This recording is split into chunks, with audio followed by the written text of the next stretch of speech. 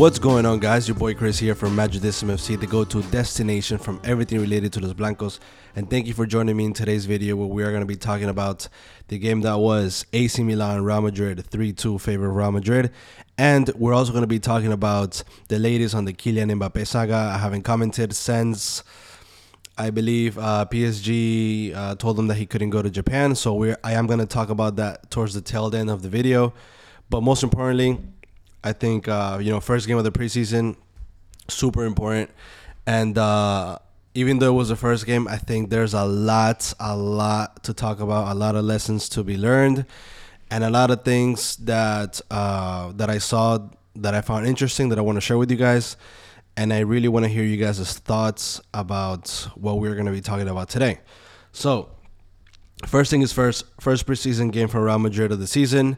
It was AC Milan's second game of the preseason, and you could definitely tell. I thought Real Madrid were overall just slightly better than AC Milan throughout the whole game, but AC Milan, even though they weren't as good, they weren't bad, but even though they weren't as good, I thought they were a little bit sharper in their idea. So AC Milan played more counterattack.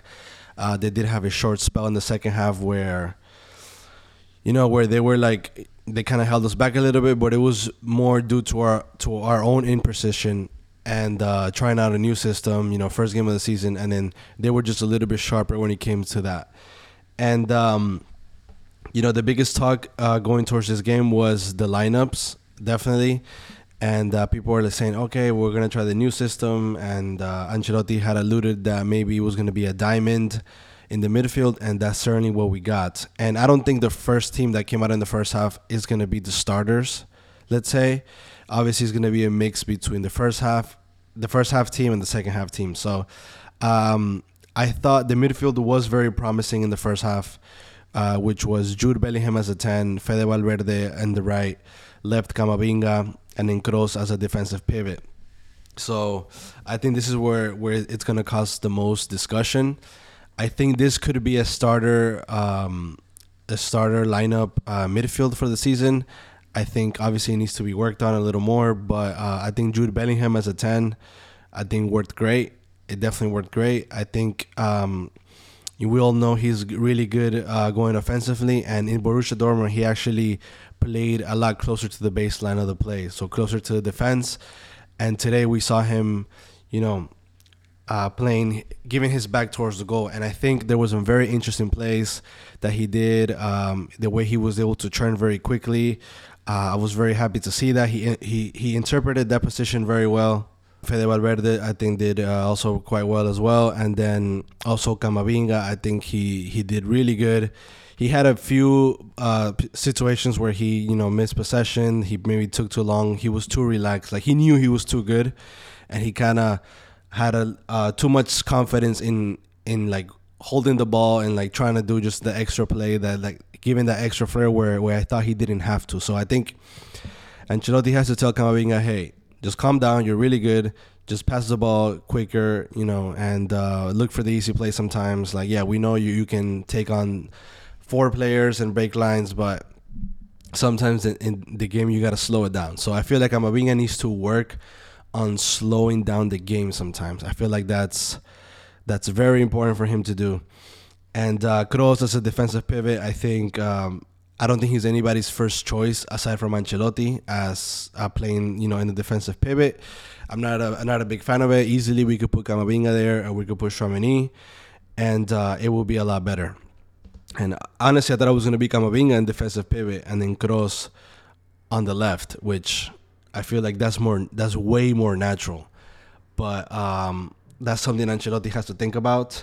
And it's not crazy to have him as a left midfielder, Camavinga, because he did dominate, being a left back in that same area position. So he's quite comfortable being in that zone as he showed us last season. So it's not that crazy.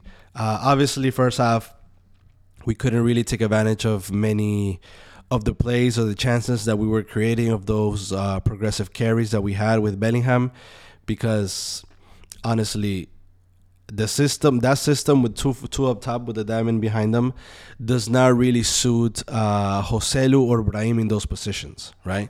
I think we saw Brahim kind of uncomfortable, kind of not knowing what to do. He's quick, but he's not fast. You know what I mean? And physically, he needs to get stronger.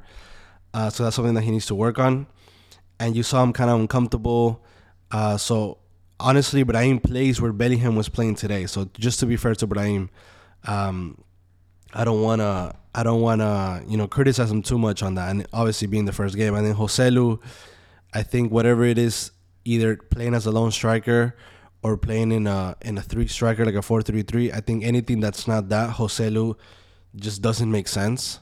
And Ancelotti knows. I'm pretty sure probably he just had to, I guess, confirm it and see, what is it exactly that he can be contributing to the squad when it comes to Joselu. Another things from the first half was for Mendy. Goddamn, he started the season right where he ended it. Fucking atrocious. That there's this system with the diamond and the two up top. I feel like it leaves some players just completely almost unusable in this setup. So doesn't make sense. So obviously we had no width in the first half. There wasn't any Vinicius Jr. There wasn't a player that was interpreting the wing as much. And that's a situation where you need a left back to just run up and down and just take advantage of that flank, that empty space. And Mendy can't do that, man. He just can't. And so if he wants to keep playing in this Real Madrid squad, he better hope that Ancelotti changes system and they go back to maybe a 4-3-3 or something else, because that's just not working out for him. And then Lucas Vazquez, I thought he was pretty poor. But, with Lucas Vazquez, sometimes you don't know where you're going to get. Sometimes he comes up in a big game and he gets subbed in and he does fucking phenomenal. But sometimes, he'll give a dud like yesterday and he'll play bad, but not a big deal. It is Lucas Vazquez. Like, we know what he is. This is not... No one's going to be shocked. Like, Mom, did you see what Lucas Vazquez did today? Fucking horrible. No, whatever. And he had a good pass here and there. A few good carries. I thought it was pretty good. Militao and Nacho weren't really tested. The two goals that they scored on us, the first goal, which was a corner, or was it a cross? I can't quite remember. Very reminiscent of last season where, every time we had a cross that we would get scored on. So something needs to be happening there. I've said before that not really a fan of the zone marking. I don't know what the fuck is a zone marking. Like, what's a zone? Like, bitch, there's no zone. Like, mark your player, tallest with the tallest, shortest with the shortest. That's it. Like, old school. Let's not be complicated. Like, let's give players responsibilities. Not zone marking. I hate that bullshit. And then Lunin did okay. Second goal that they scored on us, basically Nacho cleared the ball super bad right through the middle, which you're not supposed to do as a defender. If you hit it through the middle, it has to be really high so the team can kind of reset, or off to the side, maybe even out of bounds. Who cares? So those two mistakes, I give those two preseason mistakes. And then, second half, basically, Ancelotti did 8 subs. And then we had Vinicius Jr. and Rodrigo come in, which was obviously a lot better. Modric was coming in, Tchouaméni in the pivot, which he didn't really show much. If I'm being honest, Valverde stayed. He played the whole 90 minutes. He was man of the match. He scored 2 goals, 2 golazos. And Bellingham stayed into the 65th minute. And I think that's a lot closer to what Real Madrid can do. Modric did a phenomenal pass to Vinicius Jr. at the end of the game, where Vinicius was an absolute decider. He was able to beat the defender on speed. He was 1-on-1 with the goalkeeper, and calmly he finished, and it was a golazo. And I think if we are gonna play with the two system, with the two forwards up top, it has to be Vinicius and Rodrigo. And the story, no one else can play there, because if not, it just doesn't make sense. And Fran Garcia came in also as well. I felt like he was just being very conservative in his first game. He wasn't going up as much, which is totally normal. But he did go up once. He put a really good cross, and I think, for the ones that have seen him in Rayo Vallecano, we know he can do that all game. And I'm very excited to see Fran Garcia. He was already better than Mendy, and definitely can show more. So in that system, a player that can take advantage of that flank definitely is the way to go. So Fran Garcia seems to be um, kind of validated by this system, to be honest. And yeah, Carvajal, I guess he did fine. Rudiger, I saw him kind of lose the focus a little bit. Alaba, I guess, did well. Nothing too much to show. And then Rodrigo had a chance with the he had like a knuckleball shot, 3-finger shot, however you want to call it. And it was definitely a good chance for Real Madrid. But yeah, let me know what you guys think about the system. I think if we are going to use this system, it has to be worked on like a lot. And I don't know if Ancelotti is the guy to do that because, tactically, you got to really know how the players are going to move. And there's some things that are working that, we've always done that they work. For example, Rodrigo and Valverde sharing the pitch. I think it's good because Brahim, as a right forward, he kind of just stays there, doesn't really know when to cross, like when to come in the center. And Rodrigo is very fluid, and he leaves a lot of space on the right, and then that creates a lot of space for Valverde to come attack. And I think that's part of the reasons we saw those 2 goals, because I think Rodrigo and Valverde always a good combination on the right hand side. And yeah, so honestly, I gotta give credits to all the subscribers that were saying in the previous videos that we need to play with the 3-5-2, and I think it's worth exploring. It's definitely worth exploring. I thought you guys were a little bit crazy, but after seeing yesterday's system, and since we are in the spirit of testing new systems, sorry, I just moved the mic. I think a 3-5-2, it is worth it, because if you're trying to put in more players in the midfield, you're trying to be also defensively solid, maybe play with 2 pivots, 2 wing backs. I think that's good. And then Vinicius is already playing more towards the center. We have Fran Garcia, Carvajal. I think it does make sense, and it does give you that diamondish. It's not a diamond if it's a 3-5-2. It becomes a triangle, right? 2 defensive pivots, and then 1 number 10. So that could easily be Camavinga, Tchouaméni, Camavinga, Kroos, Bellingham, Camavinga, Kroos, Modric. Is still more, it's still more. There's a lot more synergy when it comes to the type of squad that we have right now. So yeah, guys. Man of the match, Valverde. Let me know your thoughts. Bellingham, I thought he did really good. I was very, very excited. Obviously, we couldn't see Arda Güler. That's a shame because everyone's going crazy for it, and I believe he will be able to play the game against Manchester United. But moving on to other things. So Kylian Mbappe. So just to catch up some people, Kylian Mbappe was told not to travel to Japan on the Japan tour with PSG, and that came to a shock because they've been saying, hey, we give you to this day, to the 31st, to give your answer whether you want to stay and renew, or you're going to leave right now. So he did not give an answer. So Al-Khelaifi took it as, okay, bitch, you're not renewing, so I'm going to put you up for sale. Therefore, you are going to train with the players who are transferable, and you're not going to Japan, motherfucker. So Kylian Mbappe stayed in Paris while the team went to Japan. And yeah, so basically leaks started coming out saying that, Mbappe is basically a traitor. He's got to go now, ASAP, blah, blah, blah, blah, blah. And then as of today, big news is that, obviously PSG has been saying that they have received a lot of offers from many different clubs, Premier League clubs, Chelsea, Man United, Tottenham, which is absolutely hilarious. Barcelona, which is fucking hilarious. I saw this meme that said, yeah, Barca's offering a Spotify premium membership and some other stuff. Obviously, Barcelona's not going to do shit.